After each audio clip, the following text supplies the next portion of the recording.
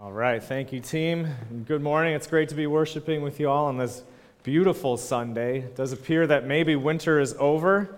At this point, we can hope. With that, now we do come to the end nearly of what was our winter sermon series here at The Journey. We've been walking through a series called A Long Obedience in the Same Direction, which is the title of a book by pastor and author Eugene Peterson, where he walks through the Psalms of Ascent, Psalm 120 through 134. We've been walking through them as well. These were the soundtrack, these Psalms, of the people of God in the Old Testament as they would be on pilgrimage from where they were to the house of God to worship. They would go on pilgrimages at specific times each year and join together as one people. And there's many parallels here for our journey in this life with God. Nowadays, we've been looking at that. Hopefully, if you've been here, you've been taking some things away, growing personally through this series and the study of the Psalms. But it's really important to know that this pilgrimage we're talking about, both what was taking place when these were written and our pilgrimage today, is meant to be a corporate thing. Not at all a solitary thing, not an individual Lone Ranger journey of faith and trying to follow God in this world, but a collective, a corporate thing. So today we're going to talk about community, which is a vital aspect of life with God and being His people, community. We're going to look at Psalm 133. If you want to start to make your way there, it is on page 443 in most of the Pew Bibles. We'll get there. This series, the Psalms of Ascent, started out in Psalm 120 with a solitary person saying to God, I'm ready to leave where I've been, leave behind this life and this place that I've known, to head out towards you, towards what you have for me. And it builds and builds more and more collectively along the way. And then next week we'll conclude with Psalm 134, which is the whole assembly of the people of God gathered together in God's house to worship Him as one. So we're getting close. Now, when Psalm 133, we get to that, was the crowd was really gathered at that point. There was quite a throng of people assembled. I was trying to picture what that might look like. I've never been on a religious pilgrimage the like of the people of Israel. The closest thing I could imagine to visualize this building up of a crowd was going to a sporting event. So if you can imagine going to opening day at Fenway on Tuesday from Worcester, maybe you start out from just your place, you or perhaps someone you're going with, and you get to Union Station in Worcester, get on the train, and then you realize, you're surrounded by a few more Red Sox fans. You look around, can pick them out, and then with each stop along the way, a few more get onto your train, and the crowd is building, and then you get off, you arrive at Yawkey Station near Fenway Park, and you're swept up into this flow of people that's all headed towards Fenway. They're coming from parking lots, from cars, from buses, and trains, and on foot, and this crowd is now really large. In the streets around the stadium, you can hardly move without bumping into people, and then you finally get inside and you're with the whole throng of people, the 38,000 plus who are there assembled for this one thing. They've come from the towns and cities and states all across New England for this spectacle. Well, it looked kind of like that. These pilgrims set out each from their own home and village or town, and along the way, along the road, would gather steam until finally the whole assembly was there in one place. It's a collective, a corporate thing, this pilgrimage, and it always has that flow towards togetherness from individualization. And that is true for our Christian life as well. When God grabs hold of our lives, He doesn't just grab hold of our individual lives and leave it there, but He draws us into a flow, into a crowd, an ever-increasing crowd of people along the pilgrimage with us. Eugene Peterson puts it this way. He says, membership in the church is a basic spiritual fact for those who confess Christ as Lord.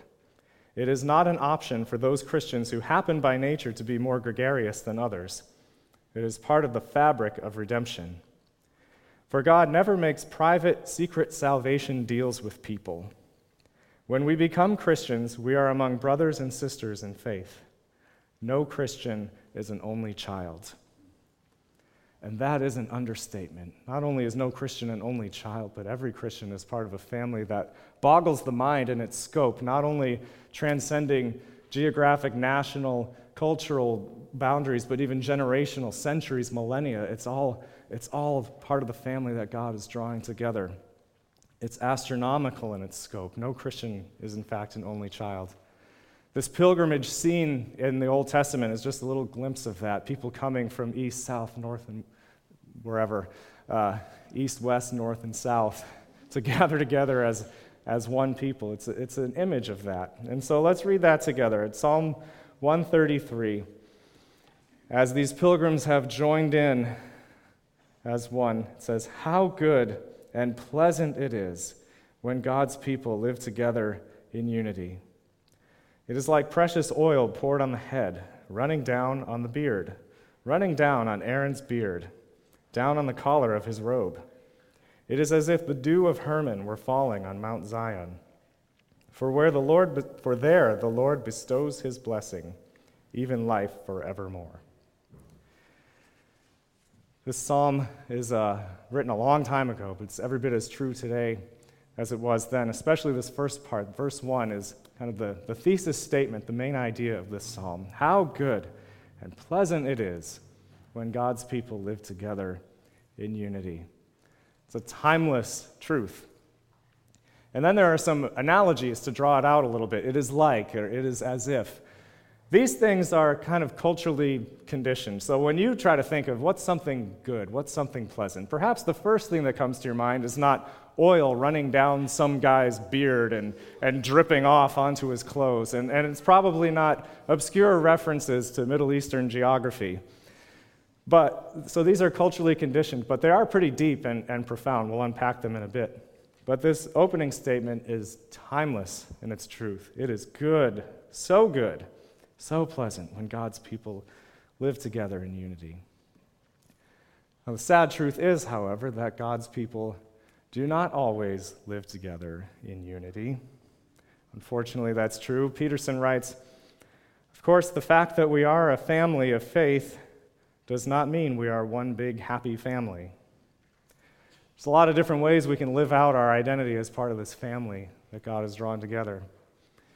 Some folks are kind of estranged from the family, perhaps due to a falling out, a conflict, a hurt, or just being really preoccupied with our own life, our own stuff. Some of us perhaps just pop in occasionally, make an appearance, maybe on the special events, holidays, things like that. We kind of make our appearance and then go on our way, but aren't really engaged. Some of us are perhaps kind of embarrassed by our family in this way. Just don't really want to be associated with them. Perhaps we hear or see things that Christians do or say, and we think, oh gosh, I hope nobody sees us together in public. A little embarrassed of our family, want to create some distance and separation, not fully identify. Some of us are always there when the family gets together, but we drive everyone else crazy with our constant complaining, criticism, judgment, bickering, jockeying for position. Some of us love this ideal, and so we try to put on a front like we've got the perfect happy family. I don't know if any of you grew up in a family like that. Just got to put your best foot forward, make it look good and happy when inwardly we know that we're really pretty messed up and broken people. There's a lot of different ways we can live out our identity as the family that God has made. A couple of weeks ago, Liz was looking at Psalm 131, and she found something a person had wrote, an anti-Psalm 131.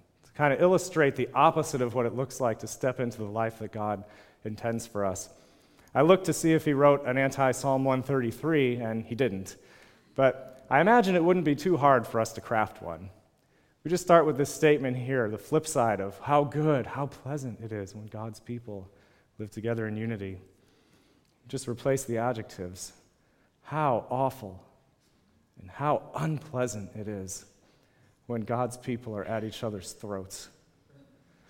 When the people of God are divided, when the people of God are refusing to be reconciled with one another, when they squabble and are marked by camps and bickering, when they mirror the segregation and polarization in the society at large and fail to offer anything different.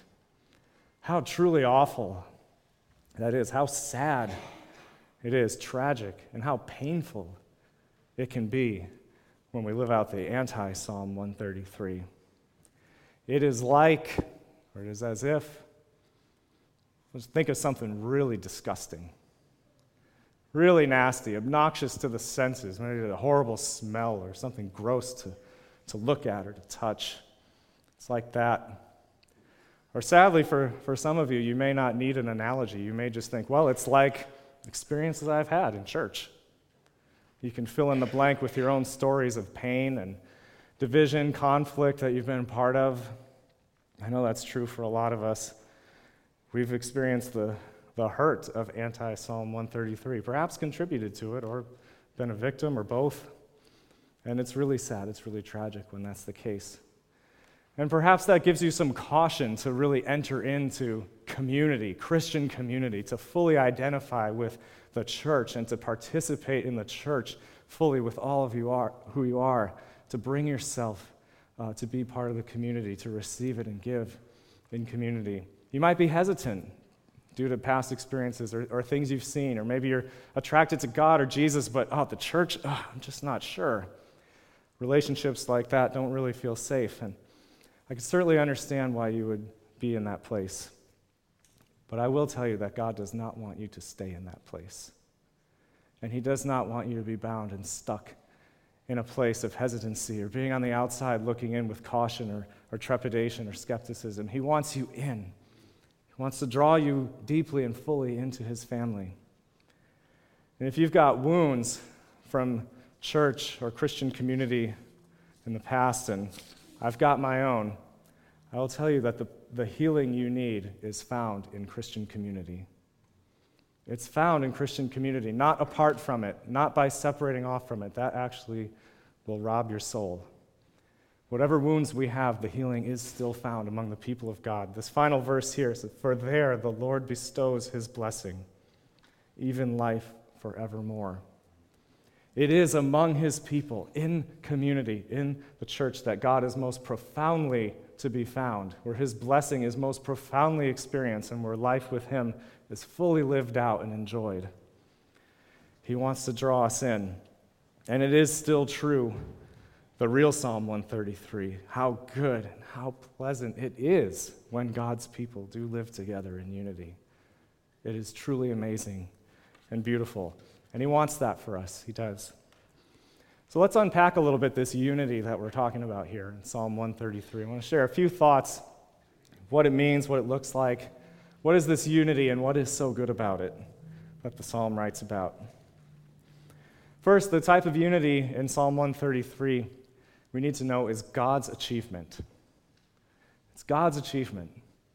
There's a lot of ways people come together, join together in different ways around different causes or identity markers, things like that, that fall under some kind of banner of unity. There's types of unity that we achieve by coming together and organizing.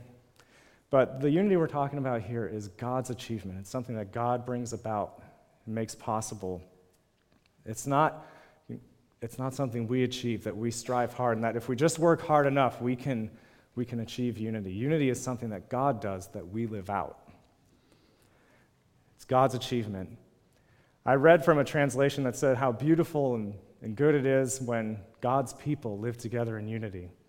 If you have the Pew Bible open or another version, you might read it, how good and pleasant it is when brothers dwell together in unity. I think both of these translations have something to offer, and they fit well together. I'm glad that it says God's people, because we're not just talking about brothers, in a sense. We're not talking about earthly family for sure, although I'm sure those of you with multiple boys can attest that it is good and pleasant when they get along. But that's not really what we're talking about here. We're talking about God's family, the people of God. And it's not just the brothers. I like the gender-inclusive language of God's people. You know, the brothers word in Hebrew translated, it's kind of like if you speak Spanish, hermanos can refer to brothers, but it also can refer to siblings at large, brothers and sisters. And that's true with biblical languages. So we're talking about brothers and sisters in God's family. But it's not just the people of God in the sense like the people who claim to have a relationship with God individually, or the people who show up to church as an event or as an institution. Brothers captures the fact that this really is family. This is a new identity that people get in Jesus Christ, to become brothers and sisters with one another. If God is your father, and if God is my father, then I am your brother. And anyone in here for whom God is your father and theirs, you are family now, brother and sister. And that is just something that God has achieved, and that's true. And we can't really opt in or out of that. We don't attain siblinghood ourselves by our own efforts in life. I mean, if you have siblings, it's not because you made each other siblings. It's because of something your parents did, either by birth or adoption, to form a family, in which case now you are siblings. That's your identity. So it is with God. I want to read together from John chapter 1, and talking about Jesus. It'll be up on the screen. Let's read this together. It says, "To all who received him, to those who believed in his name, he gave the right to become children of God, children born not of natural descent, nor of a human decision or a husband's will, but born of God." So that is what happens when we are born of God. This is not our own doing, a human decision, a human effort, unity in Jesus. It's something that God brings about by adopting us into his household, into his family. And again, if God is your father and God is my father, we are family. And we don't opt in or out of that, and we don't get to decide which siblings we want. Well, I want that brother and that sister, but not necessarily that one or that one. Like, whoever God says is his child, that's your sibling. And that's the fact that he's accomplished. This is a God-achieved thing. So again, unity is God's accomplishment, God's achievement, God's work, and we just live it out, either well or poorly, but he calls us to live it out. Secondly, unity draws people to God. Unity draws people to God. It actually shows God to people. This image here of the precious oil poured on the head and running down the beard and onto the robe, this is an image taken from Exodus chapter 29, and it's when Aaron was anointed to be a priest. He was set apart for this role, anointed. The oil was to anoint him for the role of being a priest, and as priest, he kind of facilitated relationship between God and people. He represented the people to God, he represented God to the people, help them relate.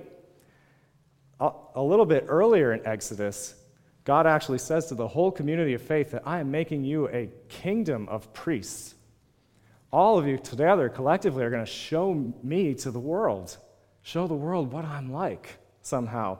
And this gets picked up big time in the New Testament. It's a very common image that we are a kingdom of priests, and the idea that actually every believer in Christ is in some way a priest, someone who represents God to other people and helps represent other people to God and facilitates that relationship.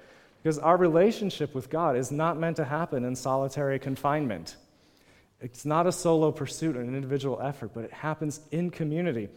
So we help one another to see God, as we help one another to relate to God, as we carry one another's burdens together to God in prayer, and as we show people God through his work in our lives and through looking at his word together and opening up his truth to one another. We see God far more broadly, far more clearly, far more profoundly together. And in that, we're actually serving as one another's priests. We don't relate to God just by ourselves. We relate to God in community, far more profoundly, far more deeply. That is a mantle that's on any believer. You're given to the community to help them walk with God, and they are given to you to help you walk with God. And beyond that, there is some profound way that the unity of God's people shows God to the watching world. Jesus says a couple of things I want to highlight as he was about to go to the cross. He said to his followers in John 13, first, "By this, everyone will know that you are my disciples, if you love one another." I mean, how will people know that God is really among you and Jesus is really with you? It's by your love for one another. Wow. And then later on in John 17, Jesus was praying for his followers, not just then, but all throughout the centuries, the ages. That includes us, his church today. And part of his prayer was this: "May they be brought to complete unity to let the world know that you sent me." Somehow, that is how the world is going to know that Jesus is God, that Jesus is who he says he is, that Jesus is the real deal, by seeing the unity of his people. That's lofty, that's big, that's deep. That's kind of what's so insidious about anti-Psalm 133, is sometimes the watching world sees the dysfunction, the discord, and the ways that we don't live out this unity, and it really is pretty off-putting. and it keeps people from church and from community, the place where God's life and blessing is most profoundly to be found. But on the flip side, God's bringing people together in unity is a powerful display of who he is to a watching world. And that relates to our next point here, is that the unity in Psalm 133 is a miraculous joining together. A miraculous, supernatural joining together of that which would not go together. It's as if the dew of Hermon were falling on Mount Zion. I read that at first and thought, what in the world does that mean? Here's what it means.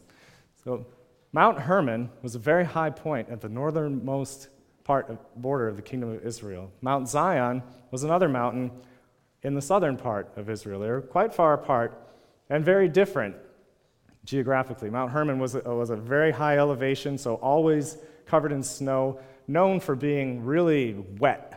Like the snow was always there, water's always running. It was known for its abundant dew that would show up every morning. Really fertile, really lush place. Zion was known as a pretty arid place for a pretty long stretch of the year, where water was harder to come by. And so, how does the dew of Hermon fall on Mount Zion? Well, it doesn't. In the natural, that just doesn't happen. Imagine being in downtown Worcester in a sweltering hot summer day, and then this blast of cold from the top of Mount Washington in New Hampshire just blows through our streets. I mean, that doesn't happen, right? How would the dew of Hermon fall on Mount Zion? Well, it would be a supernatural, miraculous act of God to bring these things together, things that do not naturally coexist or occur together in the natural. That is the kind of unity that Jesus brings about in his church, a miraculous, supernatural joining together of things that do not coexist in the natural.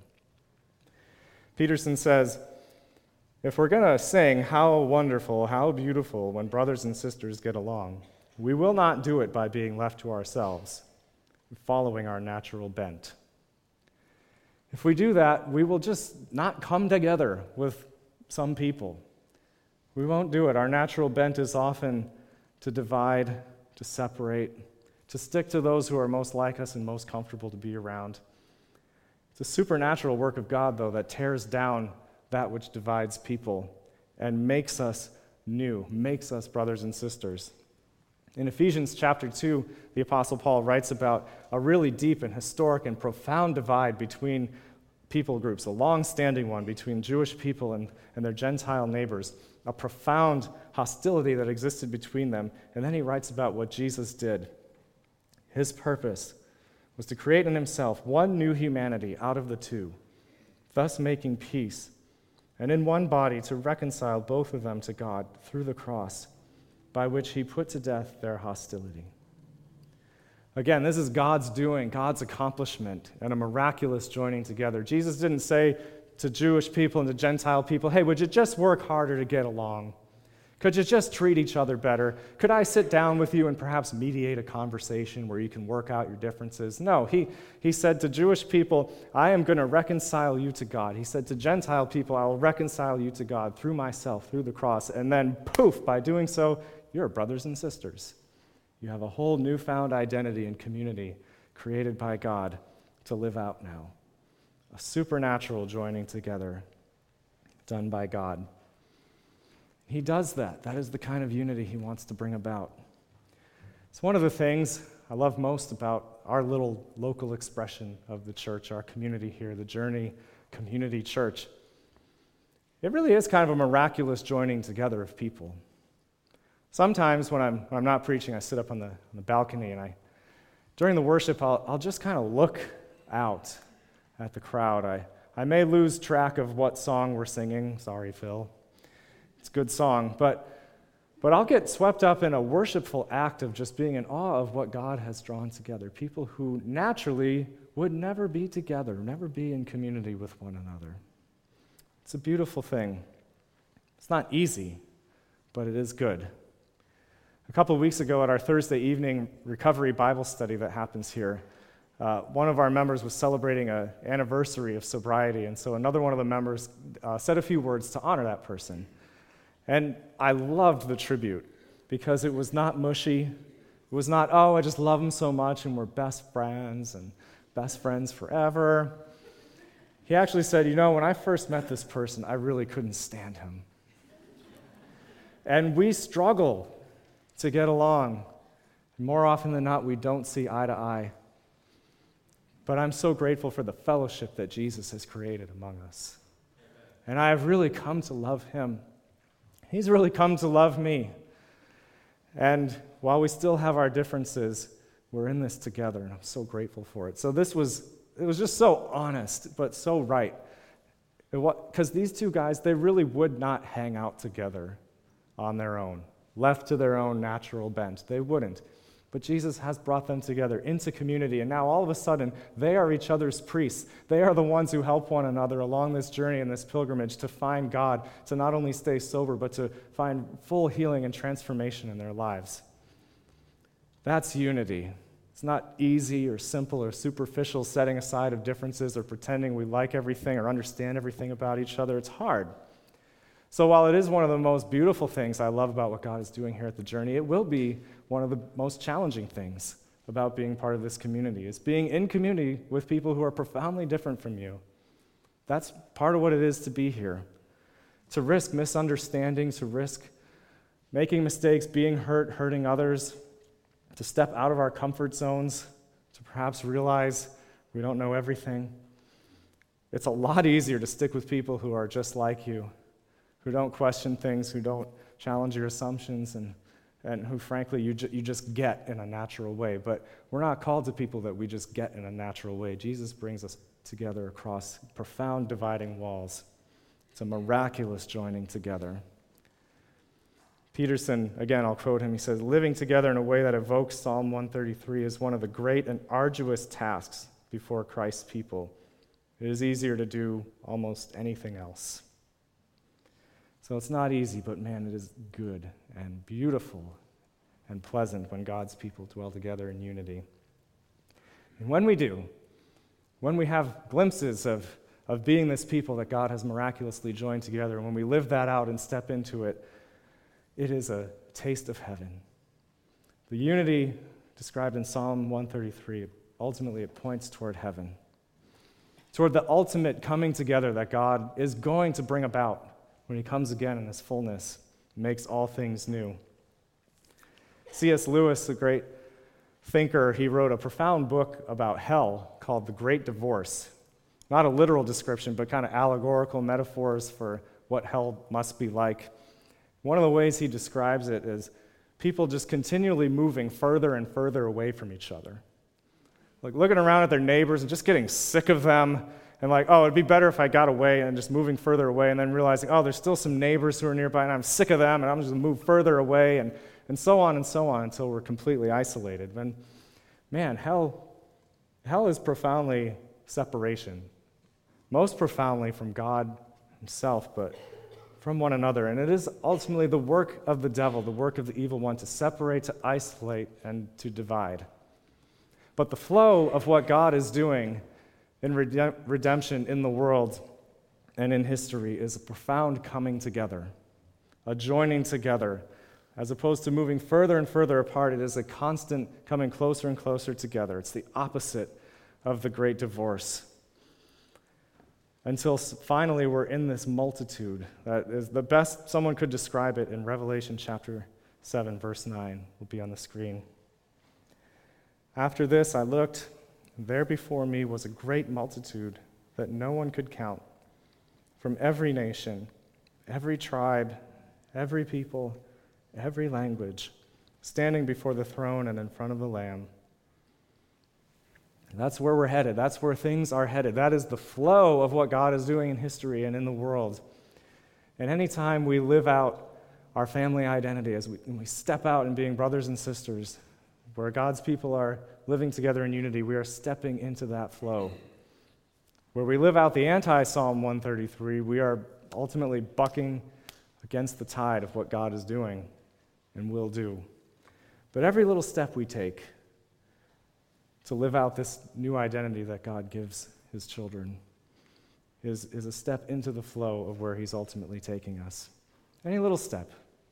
Any time that you decide to join your solitary life into the practice of a life group, a small group of people such as what we have here who meet together regularly to study God's word, to pray for one another, to share the burdens and the joys of life. You're stepping into the flow of what God is doing in history. If you want to join a life group, we have a life group station on your way out in the cafe. Someone can help you get connected to one. Anytime you take the risk to just get together with someone else and pray and share what's going on, or learn together about God, read the Bible, read a book together, or study, or just kind of in some way enter into community, into fellowship, you're stepping into the flow of what God is doing. Anytime you take the risk of telling someone in the community what's really going on with you, what God's doing in your life or what you're really struggling with, you are stepping into the flow of God's activity in the world.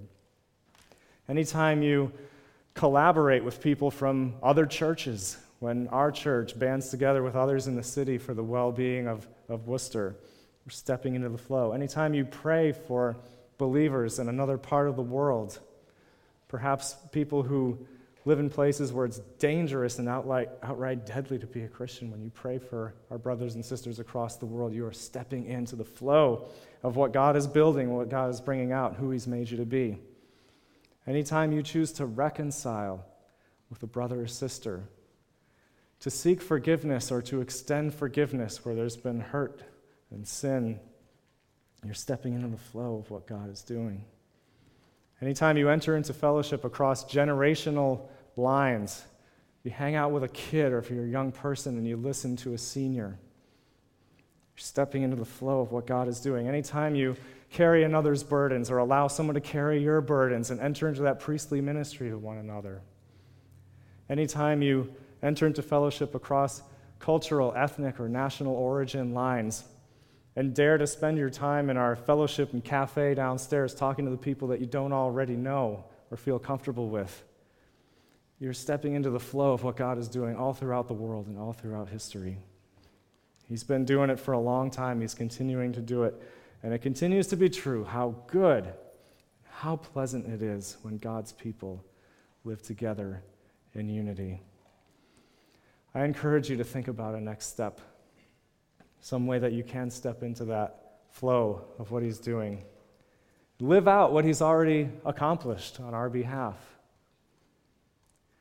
If there's something that keeps you from doing that, again, perhaps some wounding from a prior experience or some fear, some trepidation, I encourage you to tell somebody about it. Perhaps after the service, just receive prayer from someone in the church. Let them pray for you about that. Break it off of you. God does not want you to stay isolated or on the outside looking in or with one foot in and one foot out. He wants you fully part of the family, fully participating. One way we're going to do that now is to do what God's people have been doing for a long time together. We're going to celebrate communion together as a church. If the worship team and servers could start to make their way forward. Now, Jesus instructed His followers to take bread and wine as a way of remembering Him. Now, sadly, this has been yet another arena in which Christians have divided very profoundly, had huge fights over how to practice this and what are the theological implications of the elements and stuff like that. But nevertheless, every church throughout time and the centuries, whatever language they speak, whatever small village or large city they live in, they've practiced this as a way of celebrating what Jesus has done to bring about the unity of His people, what He has done to make us His children, to make God our Father, and in turn make us siblings. Before He went to the cross, he took bread, gave it to His disciples, and said, "This is my body, broken for you. Take and eat it in remembrance of me." And He took a cup, said, "Take and drink this. This is my blood poured out for you for the forgiveness of sins. Do this to remember me." So we do this together as a community. Any one of us who calls God our Father, who believes that what Jesus has done makes us right with God, is welcome to come. And before the service yesterday, I had a chance to talk with a young boy, a very sincere, beautiful heart, who was worried. He'd been reading in his Bible in 1 Corinthians about, don't take communion in an unworthy manner or you risk God's judgment. And he was really worried, like, should I be taking communion? Am I worthy? What a beautiful question from a young boy. The context of that passage is people who were taking communion, and yet even in the act of doing it were reinforcing divisions among each other, excluding people, doing it in cliques, things like that. That is actually kind of an unworthy manner of taking communion. And one caution, I would say, is if you are in a conflict or you know there's a bitterness or a grudge that you're not doing anything deliberately refusing to reconcile in any way, that would be a good week to refrain from taking communion. But otherwise, it is not about being good enough. Communion is a celebration that a bunch of us who are not good enough to be God's children are made worthy and counted as his children because of what Jesus has done for us. So we come together in celebration, thanking him and praising him for laying down his life, his body and blood, to bring us into family together. And so I invite you to participate. You can come forward as the worship team begins to play again.